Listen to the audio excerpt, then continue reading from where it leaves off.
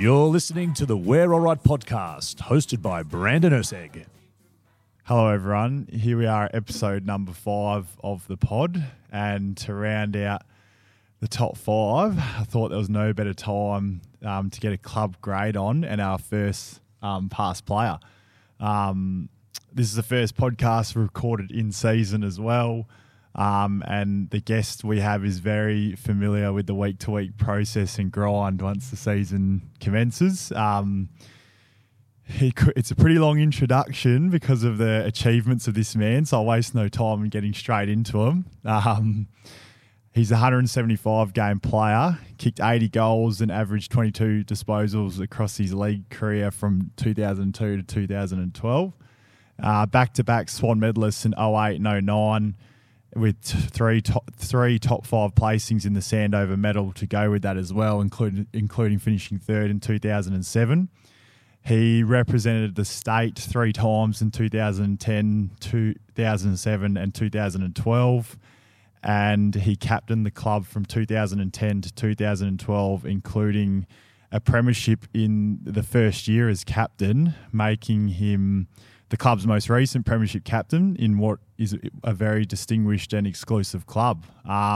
If that last part hasn't given it away, the guest I speak of is none other than Josh Roberts, or J-Ro as he is known to many. I feel extremely privileged to have gotten him on the pod and appreciate him giving up some of his time. J-Ro, welcome. How are you? Yeah, good. Thanks for the introduction, Brandon. Cheers, mate. Did I get everything right? I think you covered everything.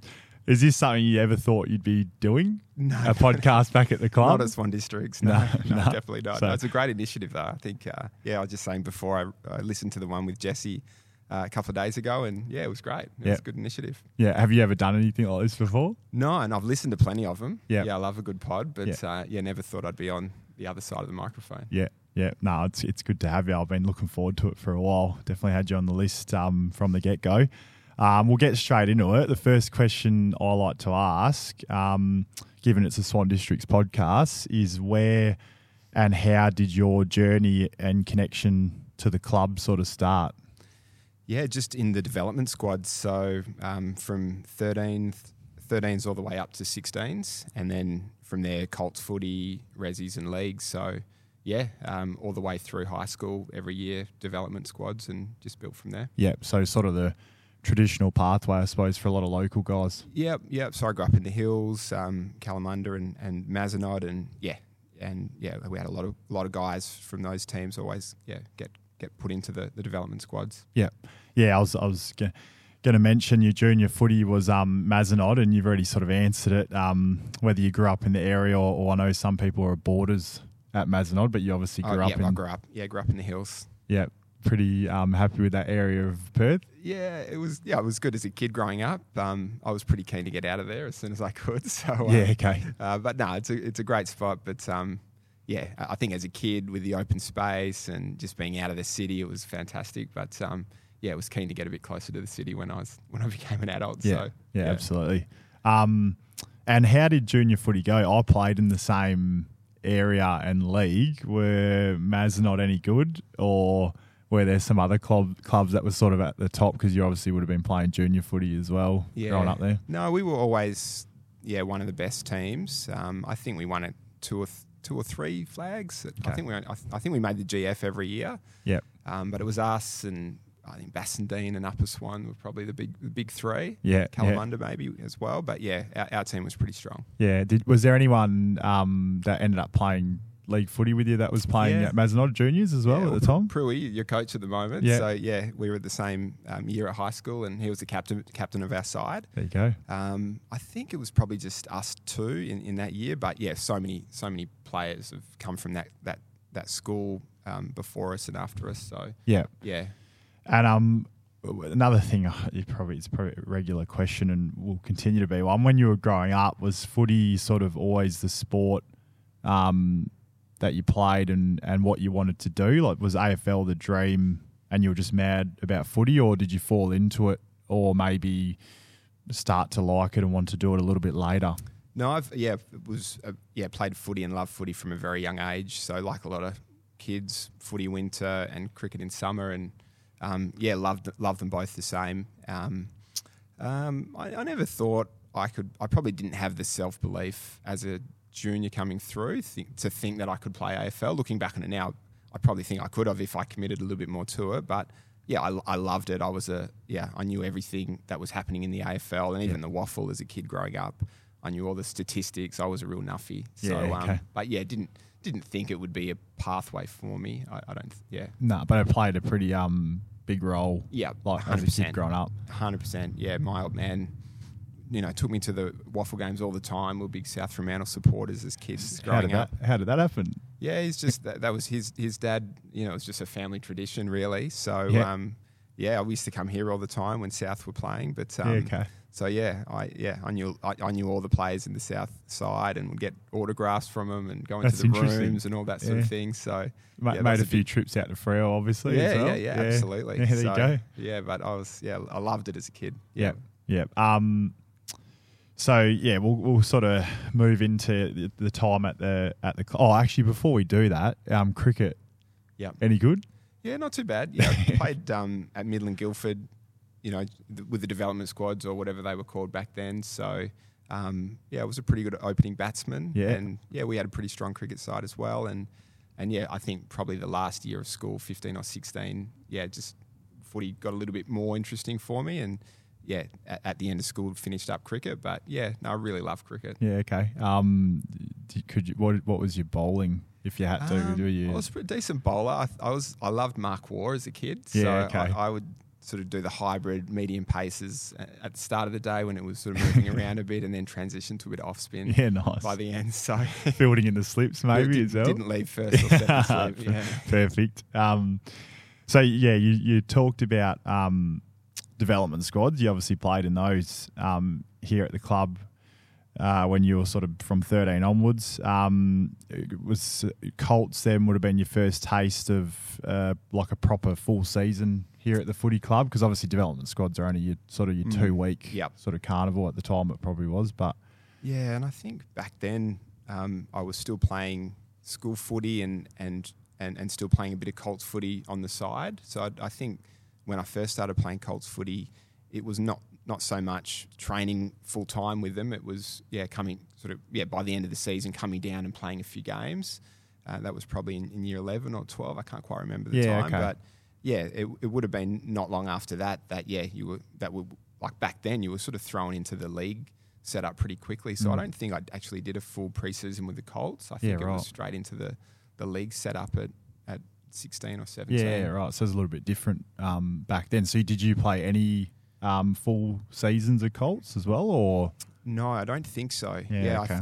I can't remember. I'm sure I only played maybe a dozen games. I remember playing our first game. The whole club was struggling. The Colts, the reserves, the league, and they just brought in a lot of the 16-year-olds into the Colts setup.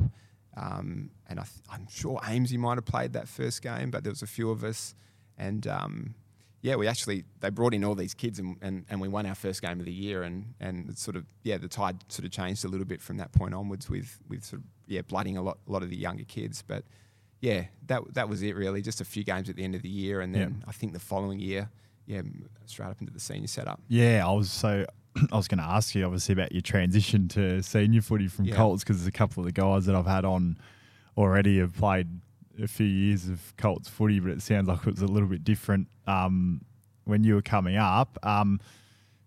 You saw that you made your league debut in round 1 of 2002, and we'll get to that day more in particular. But touching on that, so how old would you have been at the time? And you maybe only played a few Colts games, and you come straight into playing a league game?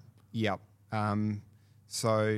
I'd played a few Colts games the year before, and maybe even a couple of Rezzies games in the back end of the previous year, which I think I was still at school, still in year 12. And at that point, coming into that 02 season, I wasn't the only one. There was a lot of younger guys that were pushed up a year that we could have kept playing Colts footy that were encouraged to train with the league setup, just had a pretty good pre-season really, and performed reasonably well in some of the pracky games, and was able to get start in round 1. Yeah, okay. So that is a lot different to how it is. Yeah. Now, I suppose. So, did you do the full summer? Yep. With the league side as well while you're still at school?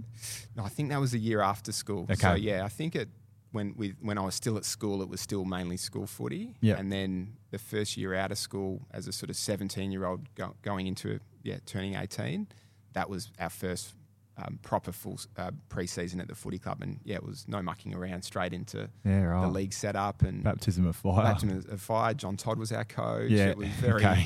it was very different back then. There probably wasn't, like, looking at how it's set up now. The Colts setup is a lot more structured.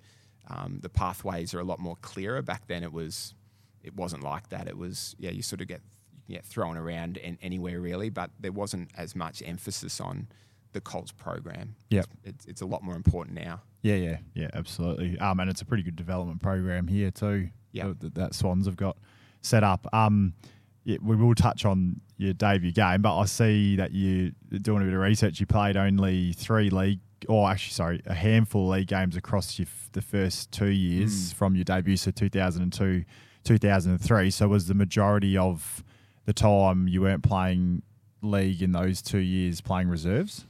Did you play a bit of reserves footy? Yeah, so made my debut as a 17-year-old and played the first 3 games of 02. Yeah.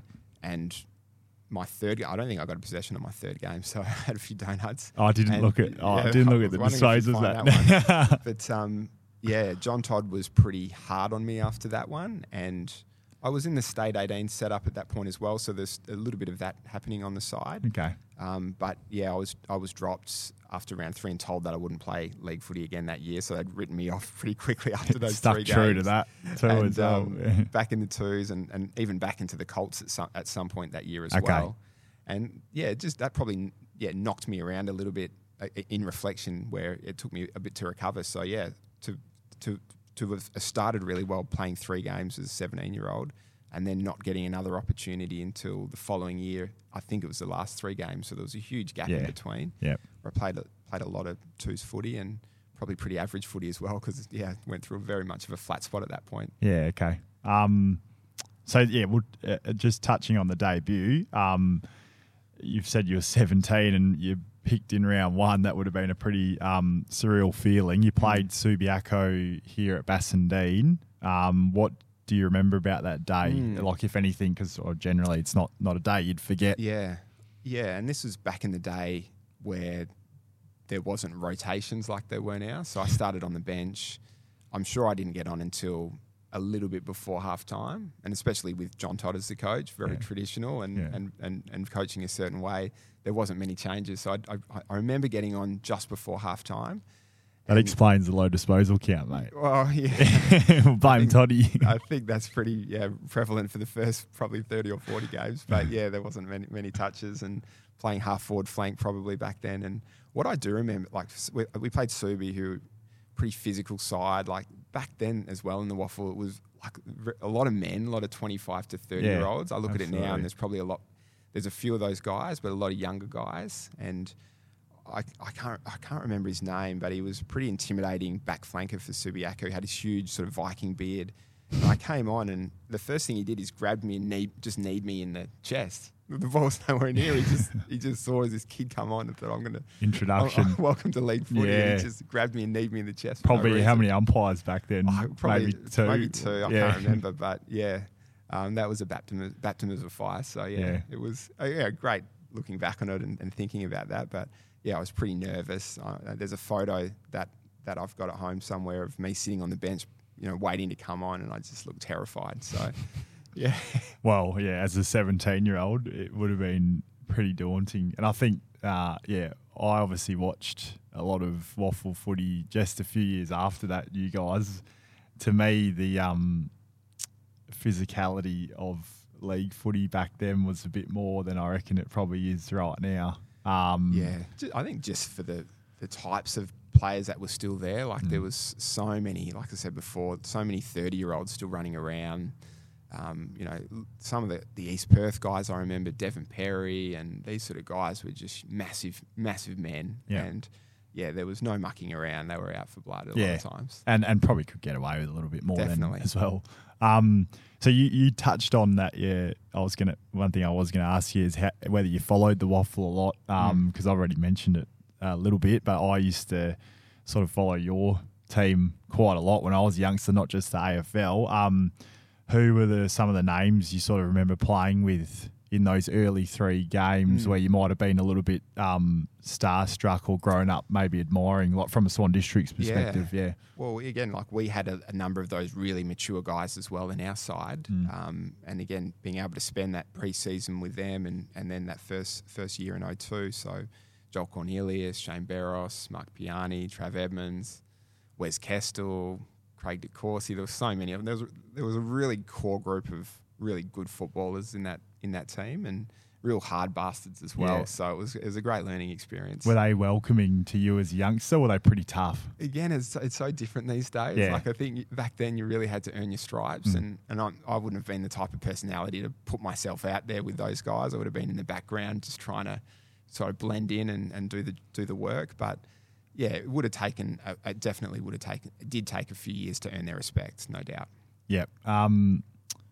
So, yeah, you mentioned it as well. And, yeah, after those first 3 league games, which were in rounds 1, 4 and 5, of 2002, you didn't play again until round 20 in 2003, like you said. So that's a fairly long gap.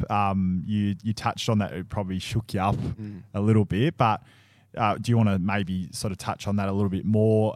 Do you think it was a time when you started to work out a little bit more what was expected and sort of what was required to play league footy at that level after maybe getting thrown an opportunity earlier than expected or probably before you were ready to?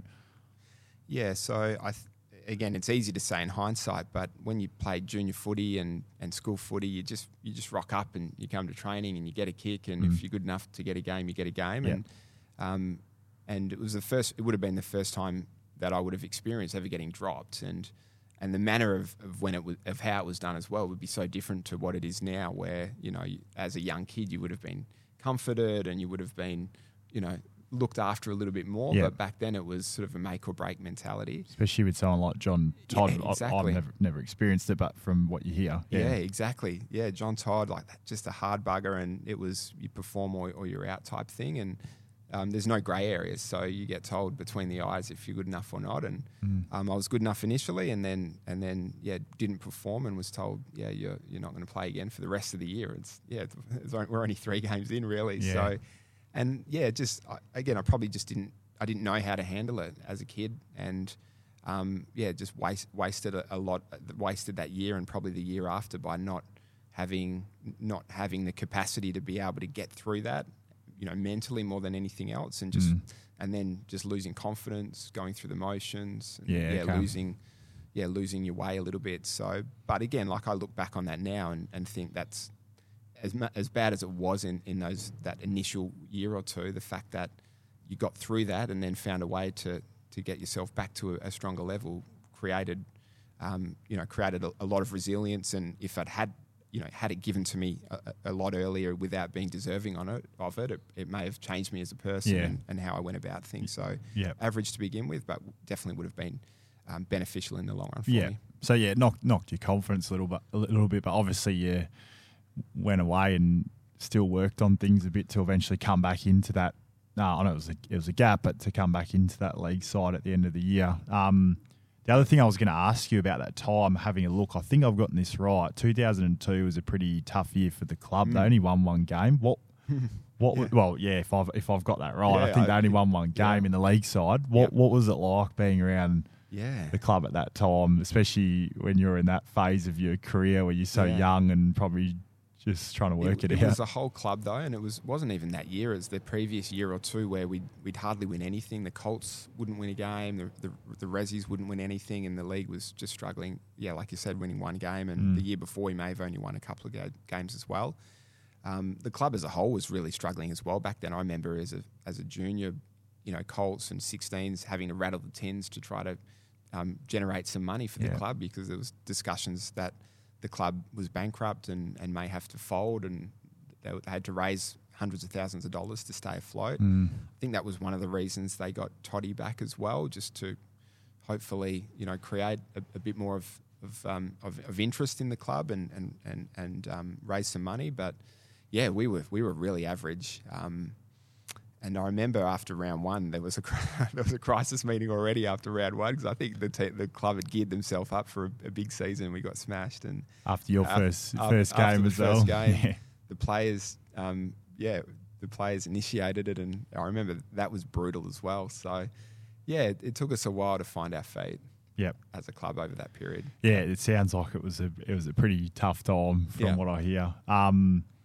So yeah, you obviously we've said it. You finished off in the league side in 2003, 3 games in a row. I'm guessing you obviously trained again with the league side over that summer, heading into 2004.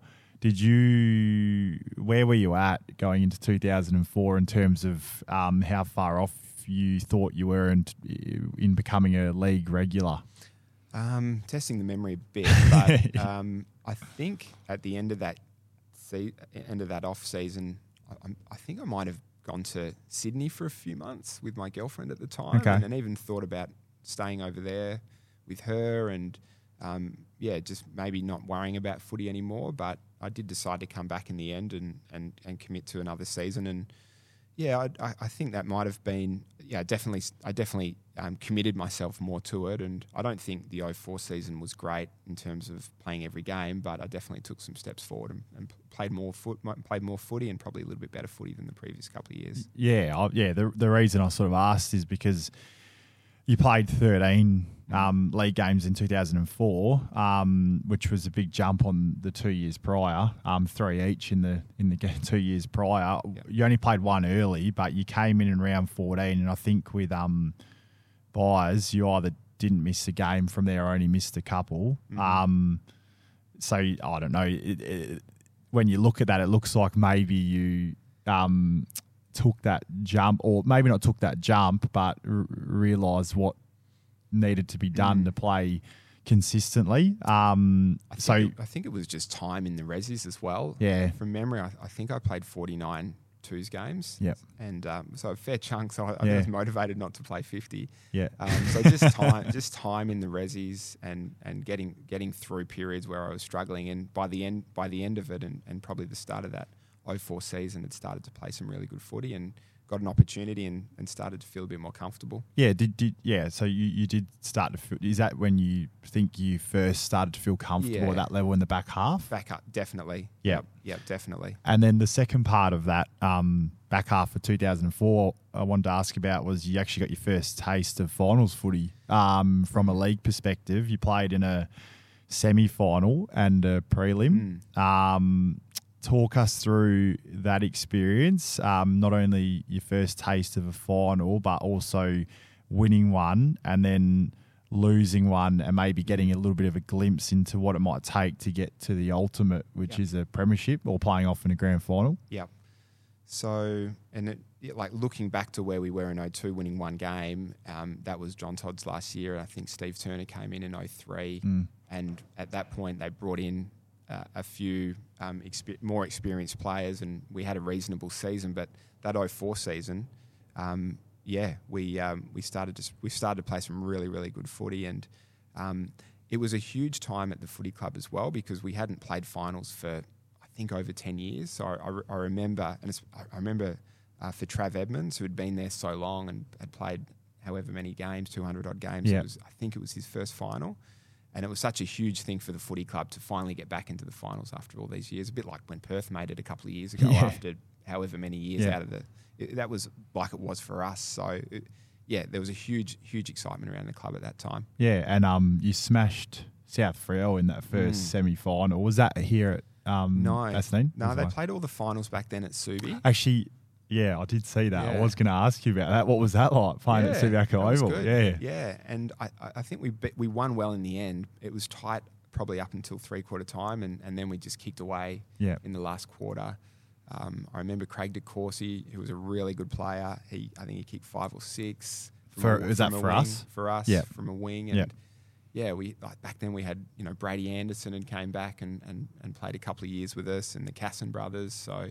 and the guys that I mentioned before, in Cornelius, Edmonds, Barros, those sort of guys. So to have that really good mix that had been slogging their guts out for years without any success.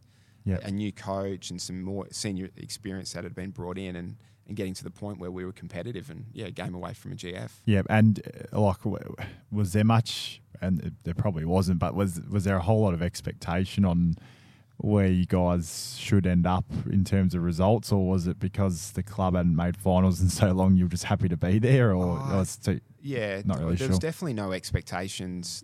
There would have been expectations coming into that season because of the gains we'd made in 2003.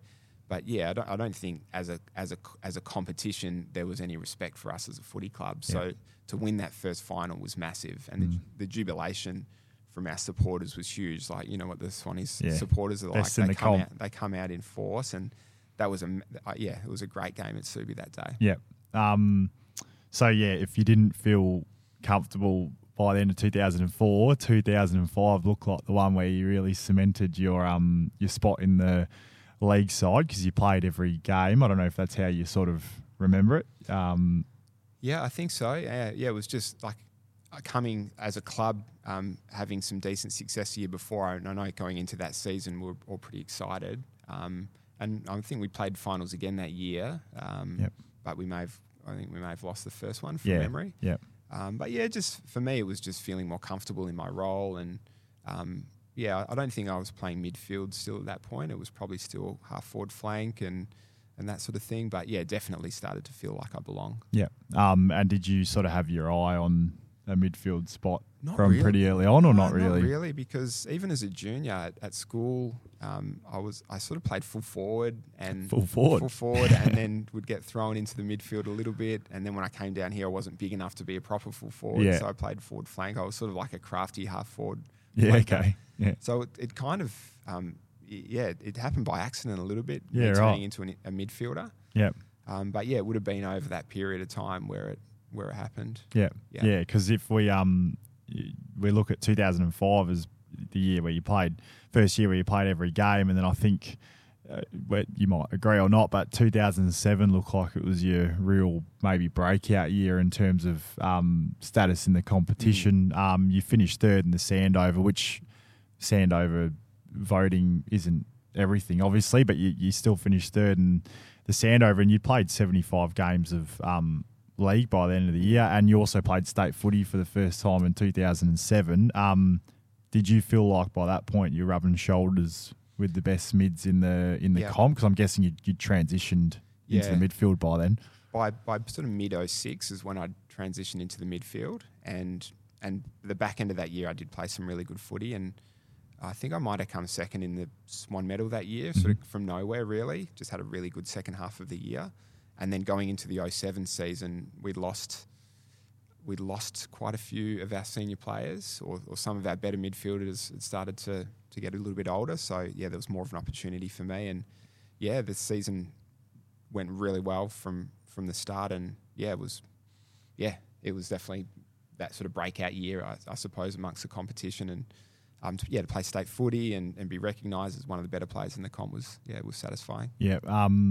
Did you sort of put your hand up for a mid spot heading into that 2007 season, or was there a coach or someone who sort of pegged you for that role and sort of encouraged you and sort of pushed you into that direction? Yeah, it definitely happened in 06, the back end of 06. I can't exactly remember how it happened, but maybe just an opportunity had presented, and I started to get a bit of the footy, and probably started to get a lot harder in terms of how I approached footy. I wasn't before that. I was, like I said before, like a flighty half-forward flanker that just relied a little bit more on craft and skill. But by that sort of mid-06 part of the season, I started to understand what it meant to become a hard footballer and win contested ball and all those sorts of things. And, learning that in 06 and then being able to bring that into the 07 season was where it started. Yeah. And were there any sort of midfielders in other teams that you maybe had a good game on, or sort of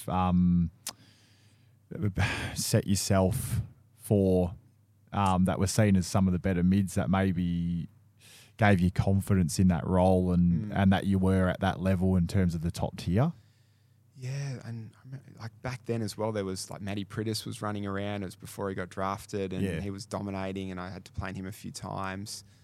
Jackson Crabb from Claremont, Toby McGrath from South Fremantle. So there were some really good midfielders, and yeah, like initially, I wouldn't have performed well against them, but again, just continuing to show up each week and getting a little bit more confidence.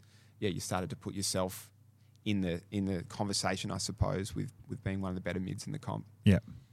And from a team perspective, after experiencing finals in 04 and 05, the club missed in finals in 06 and 07. There were some additions or changes to the club ahead of 2008, which probably helped contribute to what happened that season. But you'd been at the club for a little while, played a bit of league footy by then. Where did you feel like the club was at prior to the 2008 season? Yeah, well, definitely transitioned from that 03 to 06 period where we had a bit of success, and a lot of the recruits that we had, Brady Anderson and some of the other guys, and even some of our core senior players had just started to come to the end of their career a little bit. So by 06, 07, 07 in particular, we had a very, very poor season. Our coach got sacked, and it was a shambles really. It was just a changing of the guard. And then coming into 08, when Brian was appointed as coach, a lot of the previous core group of senior players, most of them had gone, and it was the younger brigade coming through that had been there for 3 or 4 years. That was sort of the next nucleus of the next period of success that we were going to have. Who were some of those guys, if you remember? Yeah, like sort of end of 07, heading into 08. Yeah, that didn't get recruited in that year, but had already spent a few years.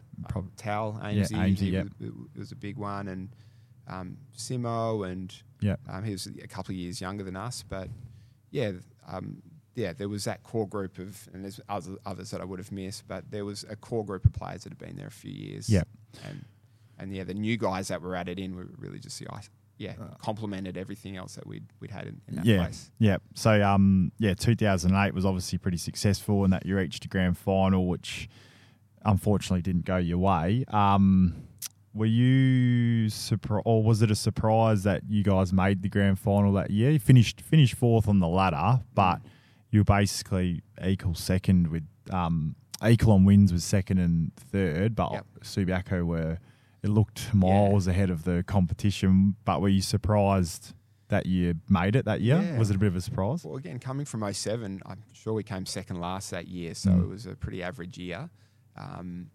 And to make fine, like we had such an exciting team. Like this was Nick Natanui coming through, and Chris Yaron, and like all these guns that were sort of 17 coming through. There was the core group of locals, and then there was some of the interstate recruits that were added to it. So we played some amazing footy that year, and we won some great games. We got smashed, I'm sure, in a few, and it was pretty tight up the top of the ladder from what I can recall. But we snuck into the finals, and that run we had into the GF was really memorable. Like each game we went into, we were massive underdogs. But to beat South down in Fremantle, the first final was huge. We then went up to West Perth, and we were 6 goals down, I think, at half time, and then come back from there. And I remember being at that game. At that game? Yeah, it was incredible. And they blew everyone thought the siren. Yeah, that's right. They blew the siren or something like that, but there was still 2 minutes left on the clock, so we had to go back out again. And try to hang on.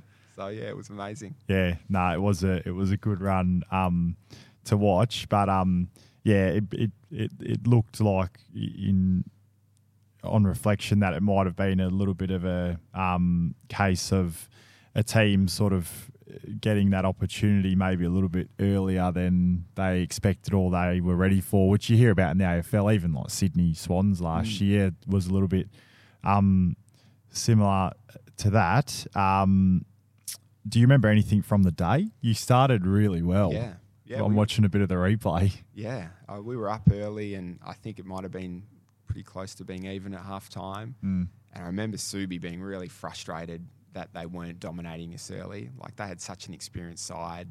Daniel Chick, Philip Reid, Brad Smith. It was just all, men compared to a lot of our kids, and they just overpowered us in the end. But we just played with so much confidence initially, and I remember going into halftime, and there was a real feeling that we were going to somehow bring it home, but they dominated us in the second half. Yeah. Did they like you mentioned, they had a lot of sort of seasoned, hard veteran players. Did maybe not some of the really younger guys, but did like yourself maybe and some others take anything out of that in terms of like having that hardened attitude in the way you're going to approach other teams maybe moving forward or anything like that? Yep, 100%. Yeah, like Subi for me over that period were always the benchmark, and they demanded so much of each other, those guys. Like the way they spoke to each other on the field was pretty direct, and that always stuck with me. And again, being exposed to those sort of things and then being able to mix it with those sort of teams and individuals definitely would have given us confidence coming into the next sort of period of time. Yeah, because I remember having real brief training experience with the senior squad maybe a couple of years later and watching a lot of that. You always played like you were uncompromising, and if guys were going to be coming into that team once it was a little bit more established, they sort of had to work to the standard that was sort of set. So I've just, it made me wonder if a bit of that came from experiences like playing against those Subi teams. I think so. And even just the core group that I mentioned a couple of times already when I was coming through, like they were uncompromising. You know, no one was more uncompromising than Shane Barros, Joel Cornelius and these sort of guys. And you just had to earn respect, and I probably had a bit of that mentality as well when I became a senior player. And to be honest, maybe a lot of time it wasn't the right way to go about it, but at the time that's what you think is required. Yeah. We're getting close to 2010, but before we get there, you did play finals in 2009, made a prelim, which is a successful. It's deemed a successful year. Did it feel like a failure at the time, given what had occurred in 2008? Yeah, definitely. We were a better team in 2009, and our first final here, so I think we finished third on the ladder. We beat West Perth in a final here. Pretty easy. Well, I think we won comfortably. And the Subiaco team that we faced in the GF, in the preliminary final, weren't the same team as what they were the year before. And they weren't the top team either. No, South had finished on top that year. Yeah. So South were the best team that year, and they'd given us a few touch-ups. But Subi were gettable, and I'm sure we'd beaten them throughout the year. And we just weren't at our best that day, and maybe the experience shone through from there and in the end. But that was an opportunity missed. So I'm guessing that was probably a bit of a burning desire, or drove a lot of hunger for the following pre-season. 100%. So the previous 2 years had really set ourselves up for that 2010 season. Yep. Approaching that year, like we were confident, but we'd put the work in over that pre-season. Yep. We'd had that core group together for a while. We added a couple of other pieces which helped. And then it all went from there. 2010, it was obviously a big year on a number of fronts. The first one I wanted to touch on was Adam Lang retired at the end of 2009, and as a result, the captaincy role was vacated, which he ultimately took over. Did you think you were a chance or have aspirations at the time? Or did you consider yourself a leader of the club with over 100 games of experience by that point? I didn't ever strive for it. It wasn't something that I even thought about. And I was a bit uncomfortable even taking it on initially. I remember when it was put forward to me by the board at the end of 2009, I didn't say yes initially. I went away this was over the pre-season for probably 3 or 4 weeks and didn't give him an answer. And I was sort of pushing me on giving him a yes or a no. So I obviously said yes in the end. But it wasn't something that I was really comfortable to do initially. I wasn't, I think I was a leader at that time with how I approached the game, how I played and trained, but I probably wasn't the best leader with the other aspects to it. And and I wasn't trying to be either. I was just happy to go about the way, my role and playing in a good side. So, like Langy was a great he was a great player first and foremost, and was a terrific leader and someone that I, was a really good mentor for me over the period of time he was at the footy club. So, it was big shoes to fill. Had you been involved in leadership group or had any sort of vice captaincy role prior to 2010? I might have been involved one year, but maybe back in 2007. But yeah, the previous couple of years I hadn't pushed it, and I'm sure we did have leadership groups. I can't quite recall, but yeah, I don't think I was part of it. Yeah. Do you remember feeling added pressure by having that role, or was it just a little bit of uncomfortableness at the start? Yeah, probably more my personality of just, I like to sort of blend into the framework a little bit. Mm-hmm. So with the intention sort of that came with that was a little bit hard to deal with initially. The pressure probably came early on in the season when we weren't performing well. Like our first practice game against Claremont, they beat us by close to 100 points. That was my first game as captain, even though it was a practice game. We were well off the pace. The pre-game speech wasn't quite right that day. Yeah, exactly. So, and again, probably 3 or 4 rounds in, we might have been 1-3, I think. So the season didn't start perfectly for us, but yeah, we grew into it. Yeah, and I probably grew into the role a little bit more, but. Yeah, I think it was just how, like what you said before, just in terms of, demanding high standards in terms of training and playing. That was probably the reason I was given the job. Yep. No doubt it would have been, part of you would have felt pretty good, or it felt like a bit of an honour to be voted in to that kind of role by your coaches and your peers as well, no doubt. There wasn't even a vote back then. That's how you do it now, is it? Or well, yeah, pretty much, yeah.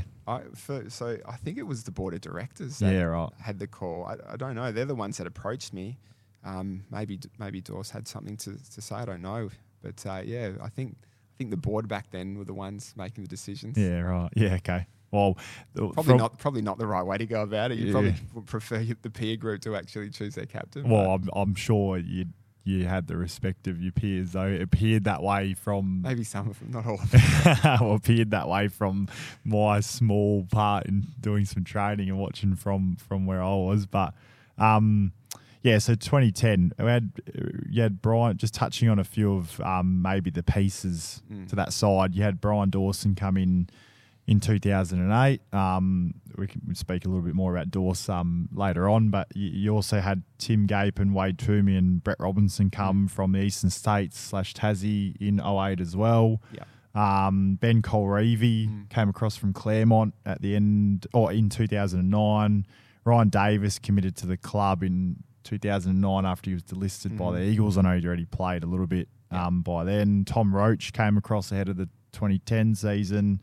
And what ended up being probably the biggest move was Andy Cracker came to the club ahead of the 2010 season as well. I might have missed some other guys, but just even with those additions sort of named, with the way 2008 and 2009 had gone, did it feel different heading into 2010? Yeah. Well, yeah, like some of those guys, Geepen and Robinson and Toomey, to come in 08 after the season we had in 07, and the culture wasn't great in 07. The feeling around the club was pretty average, but those guys are like. Swoop in particular, they were such great clubmen, and they just brought so much energy to the group, and off the back of that came confidence, and that was they're a huge reason we're able to have such a great 08-09 season, and then for that core group to be together for a couple of years, and then add in Andy Cracker and Tom Roach and Steve Canelio came in at the end of the year and played a role. Yeah. It was just we just had such a stacked team. Yeah.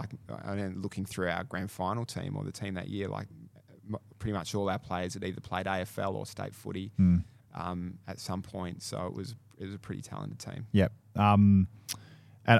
You mentioned that you might have started slow, but it sort of did reflect a little bit in how the regular season went, because you'd won more games by the end of it than you had the previous 2 years. And I think Claremont were the only side that finished on top of you, but it wasn't a big margin in terms of first and second. Before we jump into the finals, quickly, Andy Cracker broke the record late in the season for disposals recorded in a waffle game at the time, I think against Peel Thunder at Bassendean here. at what point did he know he was a chance to break the record? Was it addressed during the game? And how much of an effort was there from the group to get that record? What was the record? I think it was 51. He had 51 that day, I reckon. And just I remember watching it. It looked like there was an effort to give him the ball as much as possible. I don't think it was spoken about. It may have. It may have. But I think we smashed Peel that day, didn't we? So it was a bit of a hapless opposition, but. He was amazing that season. Would he have known in that game? Do you reckon he would have known? I don't know, because even back then, like the stats weren't as prevalent to players. So he may. I think he knew he was having a reasonable game. But whether or not he was breaking a record, I couldn't say. Yeah. Okay. Going into finals, what was sort of the feeling? Did you guys think you're on the sort of same level as Claremont and a genuine chance, or did there feel like there was a bit of a gap to bridge? How did it feel going in? We were confident. That was the thing with that team. Even coming into that year, we'd spoken about the fact that we wanted to win the flag. Like, we didn't hide away from that. So we were confident, and we had a lot of confident players who I spoke about before. Tim and Amesy and a whole bunch of guys that were very confident and positive people. Claremont were the best side that season. They might have only lost a couple of games. We had a couple of close games with them and beat them once, and it might have been a draw in there, and I think they might have smashed us one of the games. But they were definitely the red hot favourites. But we weren't too far behind them. Yeah. And what was the environment like, or how did things change after that first final where Claremont hammered you guys? The margin was 50 points in the end, and I think the game was just about out of reach by half time. Yeah, we were well and truly beaten that day. We were really disappointed because, again, going in we were really confident, but we dusted ourselves off pretty quickly, and boys got around each other. I remember some team dinners during that finals period, so we weren't negative about it too quickly. We turned our attention to East Perth pretty quickly, and we were so excited for that preliminary final. We knew there was going to be a huge crowd there. We were just really, really excited to get back into it, and that was one of the great days I had playing footy. Was that prelim final here? I think that was close to 10,000 here, and it was an amazing atmosphere. I was going to ask you about that, but it's interesting that the sort of response after that kind of loss wasn't to be negative at all, and it was sort of just to move on and be pretty positive about things, which I think probably speaks a little bit about how you can approach those situations. Yeah, you're going to have bad days, and we'd shown that throughout the season as well. Like I mentioned before, Claremont pantsed us in a pracky game, and the next time we played them, I think we beat them, and the first team to beat them that year in sort of round 8 or 9. So, things had changed pretty quickly, but we were confident in where we were at. Yeah, because you'd probably know, you would have experienced this after a bad loss. Sometimes it can be vision for doing a vision on a Monday night for a very long time, and a lot of negatives can be pointed out, and who knows, that might change the way that things end up for you guys. Say that was the approach that was taken. I think there's a lot to say about the response to something like that when you're in that position. Yeah, and Dorse was amazing at that. Like that was his strong suit as a coach, was how he dealt with people. Like, it was actually away from the footy field, how we dealt with people and their personalities and their attitudes and that sort of thing. So he was pretty good at not highlighting those negatives and moving on pretty quickly, and it was all positive from there. Yep. You already touched on it a little bit. The prelim final against East Perth the next week. I'm going to have to get Justin Simpson on to tell everyone again about the 5 goals that he kicked that day, because I reckon I've heard that story quite a few times. You already mentioned it, that the obviously I keep saying it myself, but I was here because I followed you guys basically all season, playing Colts at the time. But I remember Bassendean Oval feeling like it was absolutely heaving that day with the crowd and just the noise. That's probably nothing on what it was like back in the 80s or even further back than that, but it's definitely the biggest crowd that's been here in a very long time. And I would say Swans have got the best supporter group in the comp now to this day as well. And East Perth had great supporters as well, so it was added to bring the two clans together. Yep. It was a great atmosphere. Yeah, and so obviously that day, winning that well in front of the home crowd, it would have just been an unreal experience. Yeah, and it wasn't an easy game. They were a really mature side as well. Well, they had you at quarter. They were 3 goals up at quarter time. Yeah, they jumped us early, and we were. Yeah, it took us a little bit of time to get into the game, and we definitely weren't playing with the same confidence that we had throughout the year. But we warmed into it. We started to wrestle momentum by the sort of second, third quarters, and I think we might have won by 4 goals in the end. Yep. But it was probably the perfect tune-up game. They were hard, and they really come at us, and Tony McHale with their coach, so sort of a bit of the John Todd sort of vein, really hard approach to everything. But yeah, that was the perfect tune-up for us. Yeah. And talk us through what grand final week was like from a waffle perspective, I suppose. You hear a lot about grand final week AFL. It's obviously a massive week. It would have been a massive week for you guys. How much different did it feel? Did it feel much different to any other week? Well, yeah, like it felt so different compared to the 2 years prior when we made the GF. I like making the 08 GF. I can't recall much of the lead into that, but the 2010 GF, there was a huge excitement around the club. I think because we'd been around the mark for the last couple of years, because we were a genuine chance. Maybe higher expectations. Higher expectations. Yeah. I think in 08, everyone just couldn't believe that we made the grand final. But yeah, expectations were higher. The training, I remember like just little things. The week was like a magic week. The weather was perfect. Our training was, I'm pretty sure, like really, really, really, really slick. We had so many supporters come down to watch us train throughout the week, and just the buzz of training with 500 or 1,000 Swanee supporters there was awesome. Yeah. I'm sure we had a team dinner that week. As captain, I had a few media things I had to do. I had to go to one of the grand final breakfasts at one of the hotels. Yeah. And there was lots to do, lots of interviews, but yeah, it was a special week. Yeah. And what was the sort of, I suppose, if you remember the plan going into that grand final, were there any major adjustments for Claremont to try and turn the result around from 2 weeks prior in terms of game plan or whatever, or was it more so just back in what you guys were doing and trust that the result would be different if you guys got it right? Yeah. Yeah, so like we weren't a really structured side. We were a side that played a lot on instinct, and that's the way Dorse coached us. He wanted us to take the game on, compared to Claremont, who were really structured. So they were one of the first teams to bring in, full man zones, and we didn't know any of that. We were just playing one-on-one footy still. They were sort of revolutionary in the waffle back then, and they were so hard to score against. So they were really structured with how they went about it, and we were on the fly a little bit more. And it was Dorse's message was always take the game on.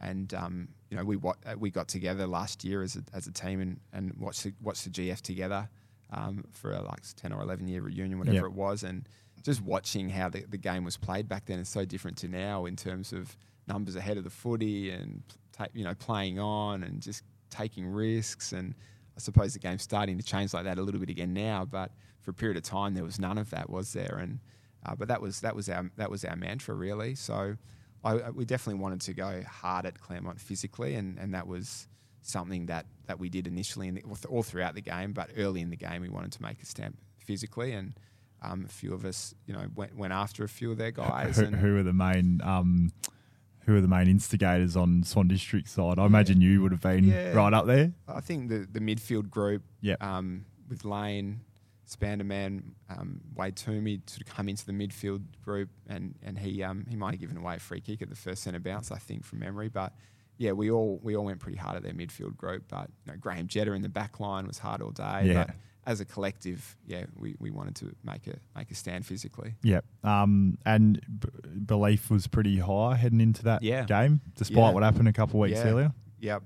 Yeah, I remember being in the showers on the Thursday night, and everyone's talking about how we're gonna win, and I just sort of thought, I'm not sure if we should be speaking like this.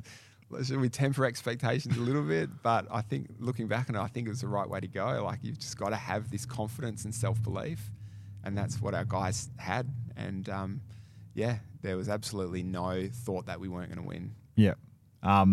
And the game itself, I mean, anyone who hasn't seen it, do yourself a favour and jump on YouTube, because it's still one of the best games I've ever watched live. You could talk through so many moments, but what do you remember? What's your recollection of the game itself? Yeah, it was just tight all day. Like they'd go out for a couple of goal lead, we'd peg it back, we might go a couple of goals up, they'd peg us back, but the whole day there was just it. And I suppose the way it was played back then as well was just so many one-on-one contests, and they were as physical as what we were as well, so they didn't take a backward step. But there was just pressure all day. There was no easy kicks. Everything was hard won that day. Yeah, it was. I actually can't remember lots of little plays throughout the game. It's one of the games that I maybe was just so mentally drained that I don't remember a lot of it. Yeah. But you know, just moments from players like Steve, Canelio, and obviously Cracker was great all day. But we had so many unsung heroes that day as well that don't get mentioned a lot, but performed amazing roles. Yeah. And was it the most intense game that you've been a part of? 100%. Yeah. Because 100%. people talk about that like it's a different level. That kind of thing. Was it the most intense you've ever? Yeah. Because it was so close, and you know, Claremont are always a successful side, but from memory, they played in a lot of losing grand finals leading into that. Yep. I think Dave Crawford might have played in 3 or 4 losing GFs leading into that. Yep. So there was a bit of a monkey on their back and a bit of pressure from their end to perform and to win and to be beaten by Swans who hadn't won anything in 20 odd years. Yeah. It was a massive day. Yeah. And that's a nice little segue actually into the next question. When Crawford took the mark in the goal square and kicked the goal for them, did you know how much time was left, and did you think you guys were still a chance, or were you a bit worried that it might have been all over? So again, it was never a digital clock, we never knew exactly how long there was to go, but we could look up on the scoreboard and see it was at the 33-minute mark or 35-minute mark or whatever it was. So we knew there wasn't long to go. But even then, there was never any thought that the game was done. It was just next contest, and it fell our way. I think luckily it was probably high scoring in terms of the quarter length. And I think did Jetta get stretched off? He definitely got knocked out. It was in the last quarter, wasn't it? 4 times, I think, that game. He definitely won't remember any of that. It was a long quarter. Yeah, and obviously Andy Cracker's game was unbelievable, like you said, and Steve Canelio was the other one who might have been sort of the one that popped up out of nowhere in terms of coming into the side and being maybe a point of difference or a bit of an X factor for you guys late for he was 16. I know he was turning 17, but he was 16 at the time he played that game. It was a pretty unreal. Yeah. What a kid. Yeah. Even like you asked before about leading into the grand final, we had a training session on the Tuesday or Wednesday, whatever it was, at Subi Oval. Yep. And this was the night after the Sandover. So a lot of us were at the Sandover, and Cracks had won pretty comfortably. Yep. It was a great night. But it was our main training session of the week at Subi, and Cracks wasn't there. And Dawes had given him the night off. Yeah, right. I thought, okay, that's like the main session before a GF. But that was just brilliant by Dawes, knowing that that's what he needed at that point. Yep. He was just probably mentally not cooked, but he just had so much going on over that period of time that the best thing for him to do that day was to say, have it off, yeah, just, do something else. So, he was unbelievable. Yeah, just so the whole season, like when he came back, he was so fit. He was such a great teammate. He showed such great leadership throughout that whole season, and just the determination he had. And then with Steve, he came into the side very late in the year, but just to have that composure and maturity as a 16, 17-year-old, like it was just everyone could see it straight away that he had something about him. Yeah. And, he performed okay, I think, in the lead up to the grand final, but he was doing enough to hold his spot. But, just coming on and having the composure he did in the grand final to make the most of his opportunities and finish some clutch goals. Yeah, absolutely. Was unreal. Yeah. The Sandover, I'm curious, I don't know if you remember, but did any of the did any of the boys sneak, knowing who was playing in that team at the time, did any of the boys sneak a few beers in on the Monday night leading into the grand There's a final? lot of lunatics in that night. Yeah, that's right. Yeah. I'm sure we were all in our best behaviour that night. I don't know if Lane's found him, and I don't think he was at the Sandover. He probably got rubbed out during the year. So I can't remember, but I'm sure we're all pretty well behaved that night. And what were the celebrations like? How long did they last? I remember you talk about what the crowd was like for the prelim final. I remember what it was like where we are right now, which is upstairs in the main function room, I suppose, where awards get done. My recollection is that there was no room to move up here. Move. Yeah. That was unreal. And it was, by the end of that night, I was so mentally drained. It was just such the biggest day, and being up here all night, and just the amount of people, and you couldn't move, you couldn't breathe. It was unbelievable. Yeah. And that's what you think about as well. Once you finish up, it's the group of players that played there, but it's what it meant to so many other people. And this club, more than any other club, I'm sure it means more to so many other people. The success that we have when we have had it. But that night was one of the best nights of all time. And the celebrations kicked on for a few days. Yeah, very good, very good. I'm sure there would have been a lot of candidates for best on within that side as well. Yeah, we had we had a lot of competitive people, and I think that even flowed through to when we were out. Everyone wanted to be the best in terms of how many drinks they could have and all the other things that come with that. So, sort of wraps up 2010 pretty nicely. I wanted to talk a little bit more about the experience as captain, Premiership captain now, which would be, I'm sure, a pretty good feeling reflecting on that. As a whole, looking back across the whole time you were captain, which was 3 years, how did you sort of find that experience? I mean, you had a team that was pretty big on the off-field stuff. It was fair to say a lot of different characters. I mean, how did you go about trying to manage sort of that and keep everyone on track? And then the other part of it as well is after the flag, the club had a few struggles in the immediate years following. How did you go with all that, and what was that experience all like being the captain of the club? Rightly or wrongly, my mentality in 2010 was just let the boys be boys and give them the freedom of doing, and I was part of it as well. You know, everyone liked to have a good time and enjoyed each other's company and enjoyed the celebrations and the time we spent together off the field. And I think that was a big part of the success we had in 2010. But I didn't try to do anything differently off the field. Probably changed a little bit in 2011 when we went, like, in saying that it's when you're playing good footy and winning, it doesn't matter. Yeah. In 2011, when we struggled and I think we came second last, that's when it was a little bit different. And again, like, the celebrations just continued on from 2010 to 2011, and we were horrendous that year. And at that point, there was a lot more discussions in terms of what needed to be done outside of footy and all those sorts of things, which I was involved in as captain. And I just didn't, for me, I didn't like that part of it. I just wanted to play footy and, perform well and be part of a successful club. But so 2010 was just a golden, the perfect year for me. But 2011, I probably struggled with it as captain. And I think Stiff probably saw that as well. And brought in Amesy as dual captains for my last year in 2012, and that was probably the right move as well. So there's a lot. I thought winning covers over everything. If you win, it actually doesn't matter what's going on behind the scenes. As soon as you start winning, then all of a sudden, there's more pressure and more things involved.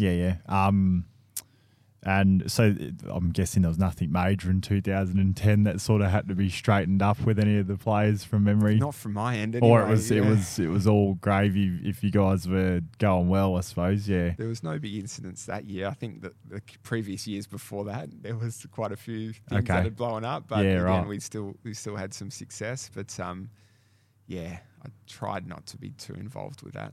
Yeah. And just moving on to Brian Dawson. So you've touched a little bit on what he was like in terms of his response to certain situations or losing certain games and wanting guys to play on instinct, and even giving like Andy Cracker the Tuesday leading into the grand final off, like that gives you a bit of an insight into the type of character he was. I don't know, did you want to sort of touch on what he was like as a coach compared to your others? Did he have any... Did you ever cop any sprays from him? Because it doesn't sound like he was the type to really give out sprays. Did he have any of that in him? Yeah, like every now and then he would, but very, very rarely, and never really individualised sprays. It was more as a team, but only on the very rare occasion. But the best thing about Dorse was he just created an environment where people could have the freedom and opportunities to just be play footy and be the best that they could be. He didn't. I think a lot of coaches overcoach and try to create structures and makes it a little bit harder for players to play footy, especially at this level. But he didn't have any of that, and that was that was from a coaching perspective. That's what he was amazing at. But it was off the field as well. Like it was how he like I said before. We had a lot of different characters. A few guys got into trouble every now and then, but he would never hang anyone because of that. He would be there to talk to them, support them, back them up, be there for them as that sort of fatherly figure, but not in a disciplinarian way.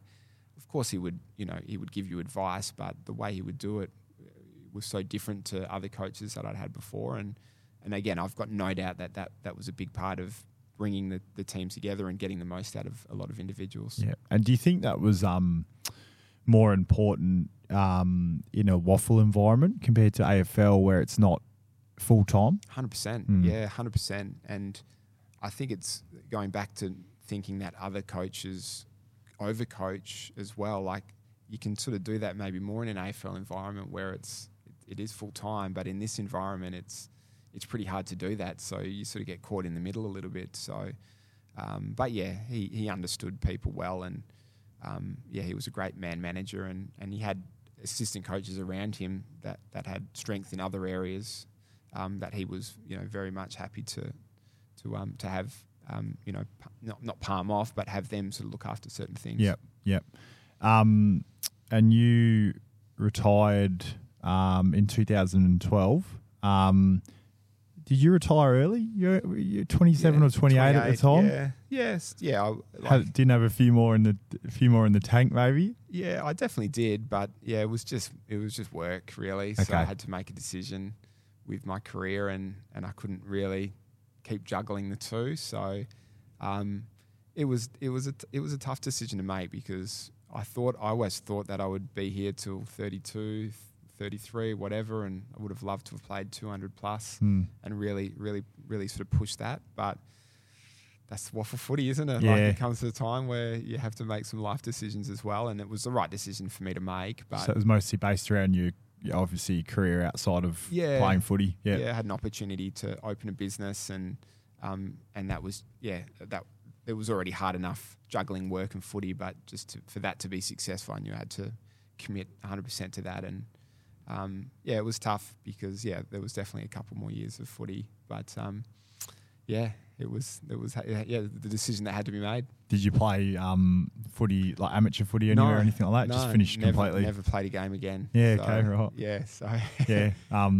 That actually segues nicely into the next thing I was going to ask, which was I don't know what it was like, probably at the peak of you playing waffle, but it's a fair juggling act now in terms of playing waffle footy, and you have to be doing something else, whether that's studying or doing an apprenticeship or working full time. How did you find the balance of doing that? Because obviously AFL guys got the talent, they're very skillful, they're very good at what they do, but I reckon waffle, especially, it seems to be pretty professional now in terms of expectation. It's a hard balancing act, like having done it for a while. In terms of, I got a lot of respect for guys who do it. Yeah, and you've got a whole mix of different people working in different industries as well. So whether you work, you're a labourer, or you a tradesperson, you're on the tools all day and then have to come to training and then play, and you'd be absolutely cooked, coming into the end of the week and game day.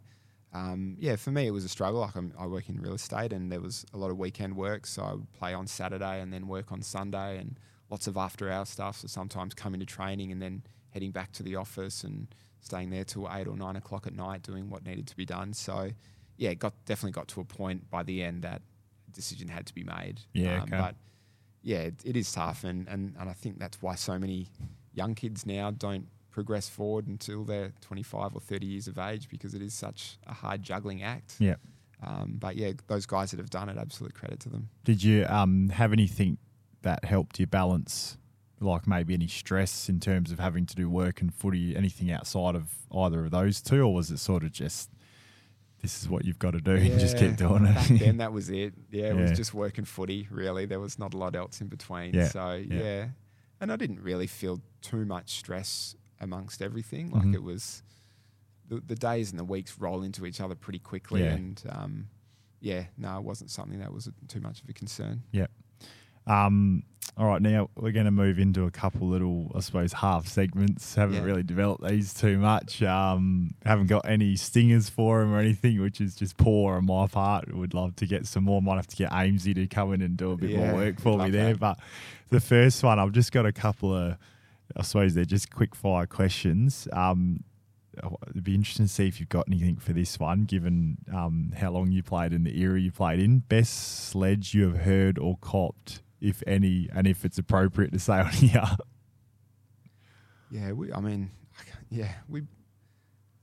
We play, like, our team was big sledges. Just stupid stuff. I can't remember anything in particular, but it was common. It was absolutely common early to mid 2000s, and you could say some stuff that you probably wouldn't say now. And there were some guys that were amazing at it. Yeah, who have got the same person in mind that I have, who might have been the best at it at the time. At our club, Tim Gatham was the best at it, without a shadow of a doubt. I'd love to get him on here. Yeah, he'd love to come on here. Yeah, he'd be amazing. He's living over in back over in Tassie now, isn't he? Yeah, so we might have to try and set up some sort of Zoom thing there. Yeah.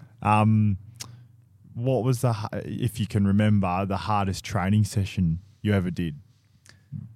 Yeah, so... Did you have Andy Budge run any of your pre-seasons while you were at the club? Yeah, he came in right at the last year, so he did the 2012 year. That was pretty tough. So he had a couple of the SAS guys. Did Salty come down this year for you guys? So Salty with the steel bars on the beach and that sort of thing. So you've experienced all that too. Yeah. When we had Toddy back in the day as well,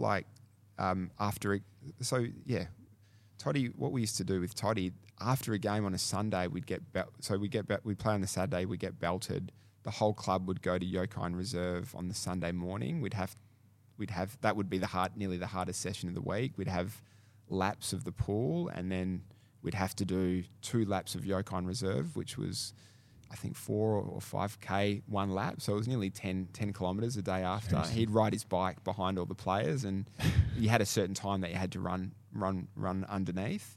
And then we'd come to training on the Monday, and it was just, you'd just do circle work for hours.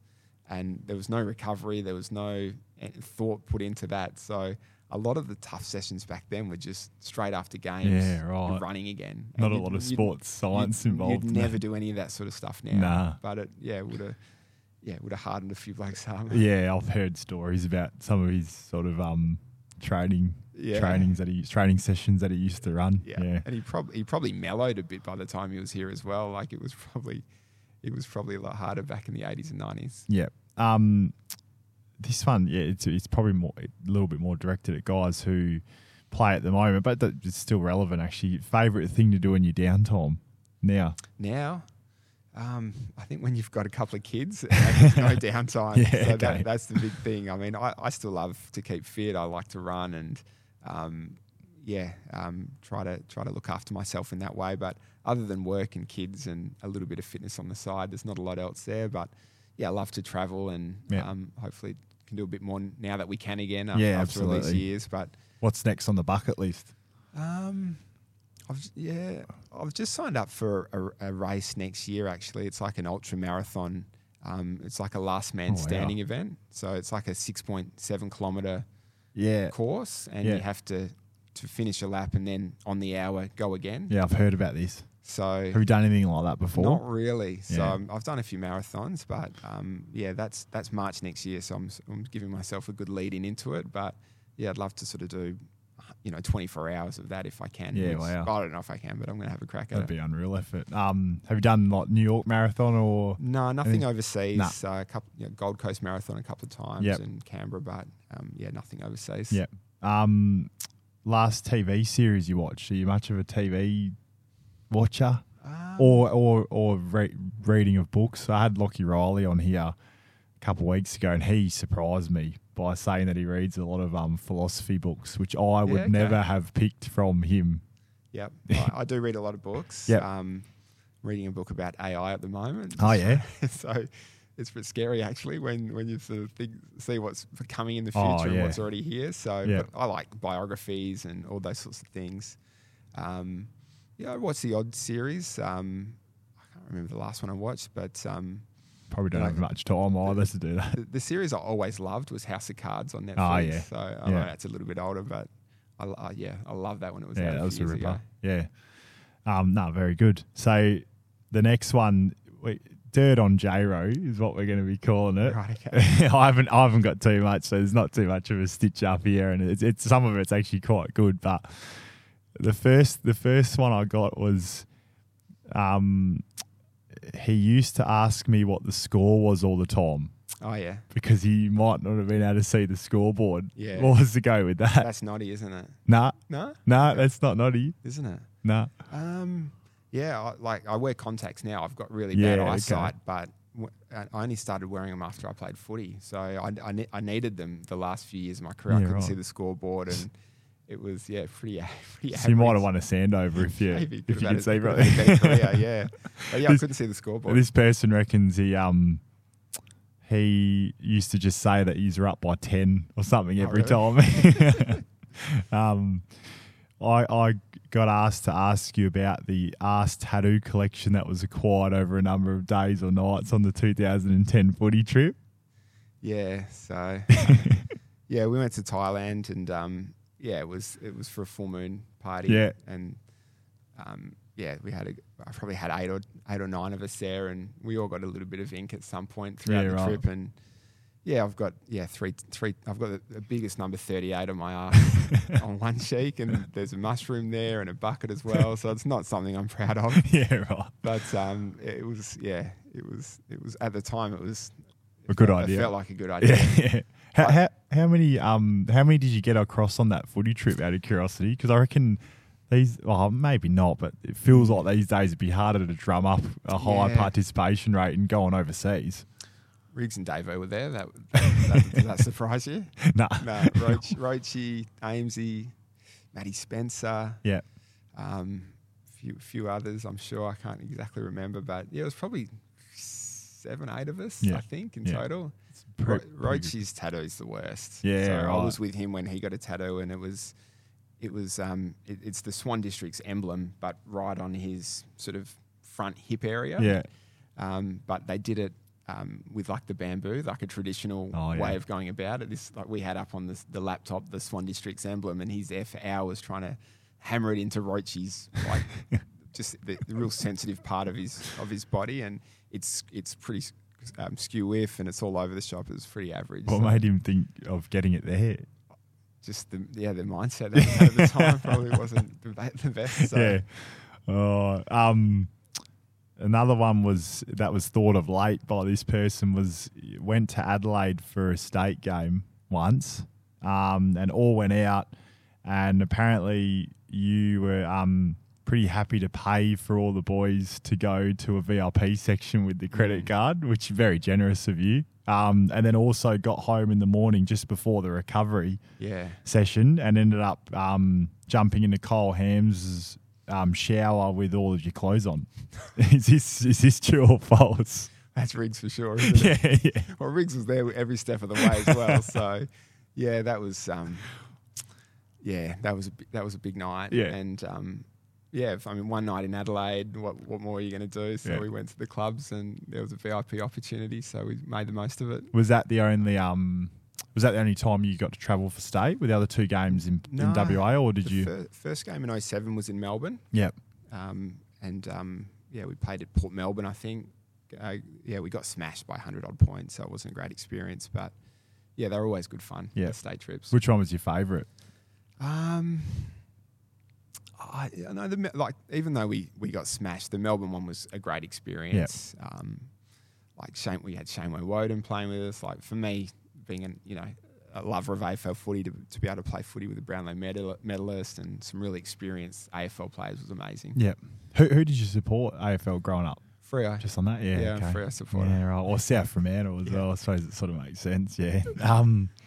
This one, pretty interesting to me, and this got brought up by more than one person, but he had a habit of switching shirts and making people switch shirts with each other when out on the drinks.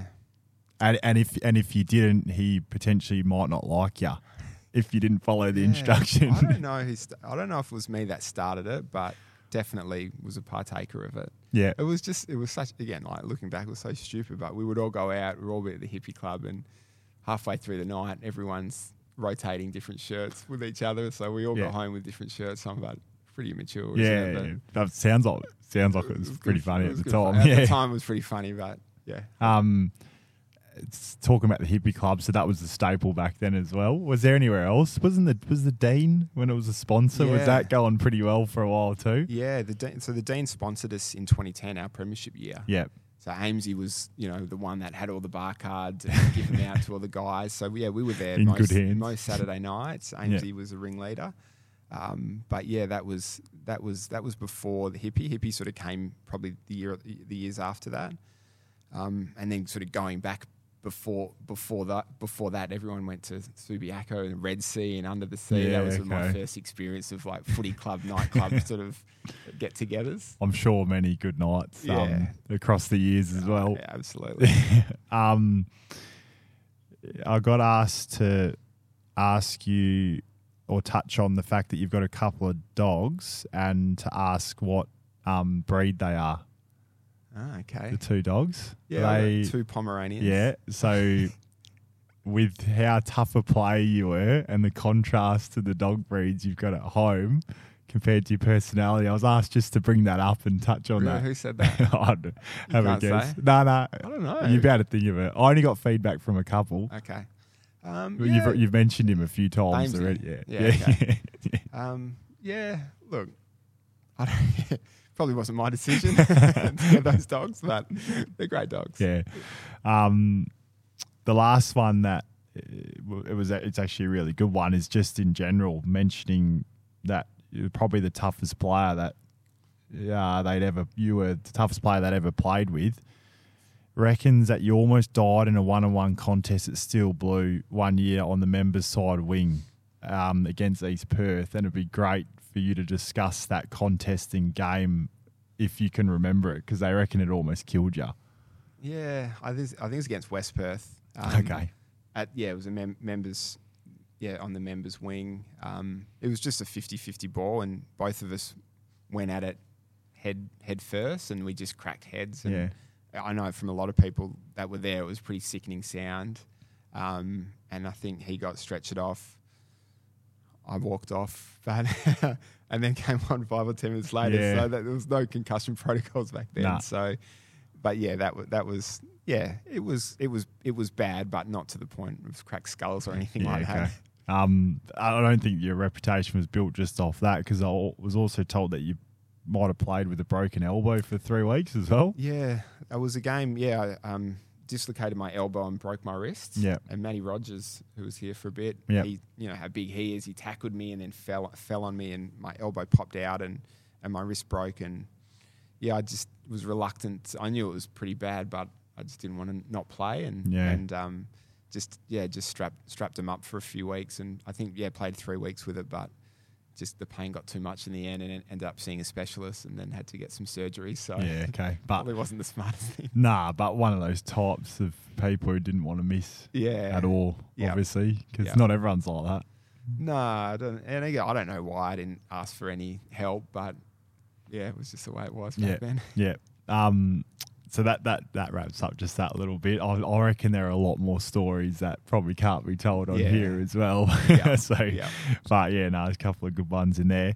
The last little segment is just a bit of this or that. So I'm going to ask these questions, and basically I'm scoring every guest that I have on, and whoever wins is based on my subjective opinion of the answers. So I'll be recording them. And then I'm going to try and come up with something to give the winner at the end of the year. So to be determined. Again, not great organisation from me, but yeah, just real quick fire responses. First thing that comes to mind. Peanut butter, crunchy or smooth, or neither? Crunchy. That's a good start. I've actually been surprised with how many guys have said smooth so far, but yeah, disappointing, I know. Yeah, barbecue or tomato sauce? Barbecue. Yeah. See, this is I knew I'd get good answers out of you so far. Sausage roll or pie? Pie. Oh, it's controversial. Really? Too hard to eat, aren't they? Too hot, like you bite into it. It just no. You've just got to have good technique, and sometimes just work on the layering up top. Yeah, and, okay. Yeah, it's just all in the technique. So there's a technique about it. LeBron or MJ? MJ. Yeah, I would have been very surprised if you said LeBron, and with how quick you said MJ, I wouldn't want to put you and Jesse Turner in a room and ask you two about it.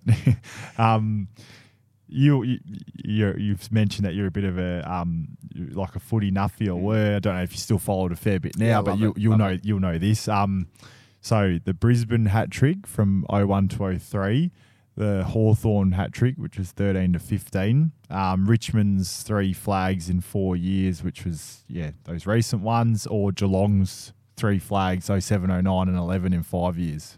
If you had to pick one, which one are you taking? Or none of them, and you've got another one in mind? Nah, Brisbane. Yeah. Brisbane for sure. Like, that team was so hard. And they weren't the best team throughout the year. I just love how they got themselves up for finals. And, for me, that was the one. Yeah. Yeah. That's a great answer. I loved watching those teams as well. So this one here. So the World Cup winning goal in soccer, Game 7 of the NBA Finals, you hit the winning jump shot, the buzzer beater. The winning goal in an AFL Grand Final, the winning putt at the Masters, or you either hit the winning runs in the deciding 5th Ashes Test in England, or you take the final wicket when the opposition needs 2 runs to win, say. Masters. Yeah. Not much hesitation Masters. there either. I love the Masters. Yeah, right. Do you play a bit of golf? A little bit. I'm horrendous, but I love Masters. Just love watching it. Yeah. What are your thoughts on? Do you have any thoughts on PGA versus Live, or you're not really fussed? Just while we're there. Yeah, it's interesting. I'm not sure I'm a fan of the Live concept, but it's interesting sort of sitting back watching the two sides go at it. Yeah. It would be nice if the best players were all in the same spot and playing each other every week. But, just like, the 54 holes and no card, it's sort of not really golf for me when they've changed it like that. Obviously, that's their intention. But even like the music at the course, I like the traditional side of things. So. Yep. This one is probably going to be a quick answer as well. It's similar to the one we just had, but winning the tennis Grand Slam in a year, being the best soccer player in the world in a year when you win the World Cup, golf Grand Slam, or MVP, finals MVP and champion in the NBA in the same year? Be between tennis and golf, but I think at the moment golf. I'd love to be an elite golfer. Yeah. Tennis would be great though, wouldn't it? Tennis would be amazing. Tough sport, tennis. Coffee order. Short Mac. Yep. A bit of Italian style about that. It's like, the little like cup that you get, and not sitting on it too long, straight to the point. Alcoholic beverage of choice. It can be a type, or it can be a specific brand of something if you want it to be. Yeah, I think it depends. Like, as you get a bit older, you start drinking a little bit more, not sensibly, but different sort of things. So I love a Negroni these days. Yeah, right. Have you had a Negroni? Yeah. I love a Negroni, but it's just a nice red wine. Oh, yeah. But nothing beats a beer on a hot day. Yeah. What's your go-to beer? I just like single fin. Yeah, Yeah, I like anything, but Yeah. I like the WA based stuff. Yeah, absolutely. Support the local. North or south of Perth in general? This is going to be interesting because you supported South Freo growing up. I never lived south. I've always sort of lived northish. So, I wouldn't want to live too far north or too far south. More in the middle. In the north. Okay. Yeah. And so this one, you might not know, but if you know me, this gets you bonus points if you answer it correctly. This is the last one as well. Who's the best key defender in the AFL? Right now? Yeah. As we speak? Yeah. The best key defender in the AFL? Yeah. How do you sort of look at it? Is it I can't defensive capabilities? Oh, just like all round, like best key defender in the comp. You're a massive West Coast snuffy, aren't you? Oh, no comment here because You'd probably say Barras or someone like that. Yeah. He's pretty good. Yeah. Is that the answer? Yeah, that's more. Yeah. If you want the points, that's your answer. Yeah. Oh, Barras. He's very good. Mind you, his form's been a bit slow. Hard to play well in that side. Yeah, that's right. That wraps up that little segment, which I think you've gone pretty well. We'll collate the scores and I'll let you know towards the end of the year what's going on. But to finish off, like I did with the first question, I'll ask the same one at the end. This one will be slightly different for you because I'm normally asking what the next thing is you want to achieve from a footy or a non-footy perspective. Obviously, the footy perspective doesn't come into it for you, but I know you're working in real estate. You own your own business in real estate. So what's the next thing you want to achieve? And it doesn't have to be big, but it can be something small. But if we ever get you back on, we can reflect if we potentially get you back on for a second time. So that was the reason I finished footy, is because I wanted to open a business, and that's just over 10 years old now. So it's been a big commitment over that period of time. So it's sort of at the point now where I'm really happy with it. It's not that there's not more to achieve, but it's running smoothly, and as long as it keeps going that way, I couldn't be happier. But I still love doing physical activities, and I feel physically strong enough to still be able to it's that sort of mindset of wanting to compete in something. That's why I love running and marathons and wanting to do some ultra stuff. So that's really excites me, and even just like playing golf and getting your handicap down. I'm just so you just want to improve. Like you want to keep improving in whatever you're doing. Yeah. So maybe third on the way potentially. Nah, definitely not. Yeah. So captain, definitely two. But again, just being there for your kids and supporting them in whatever they want to do, and trying to show them the world, and there's so much stuff to do. Yeah, absolutely. I think the ultra that you touched on is a pretty big one if you can tick that off as well. Yeah. So 12 months time, we'll see. Yeah.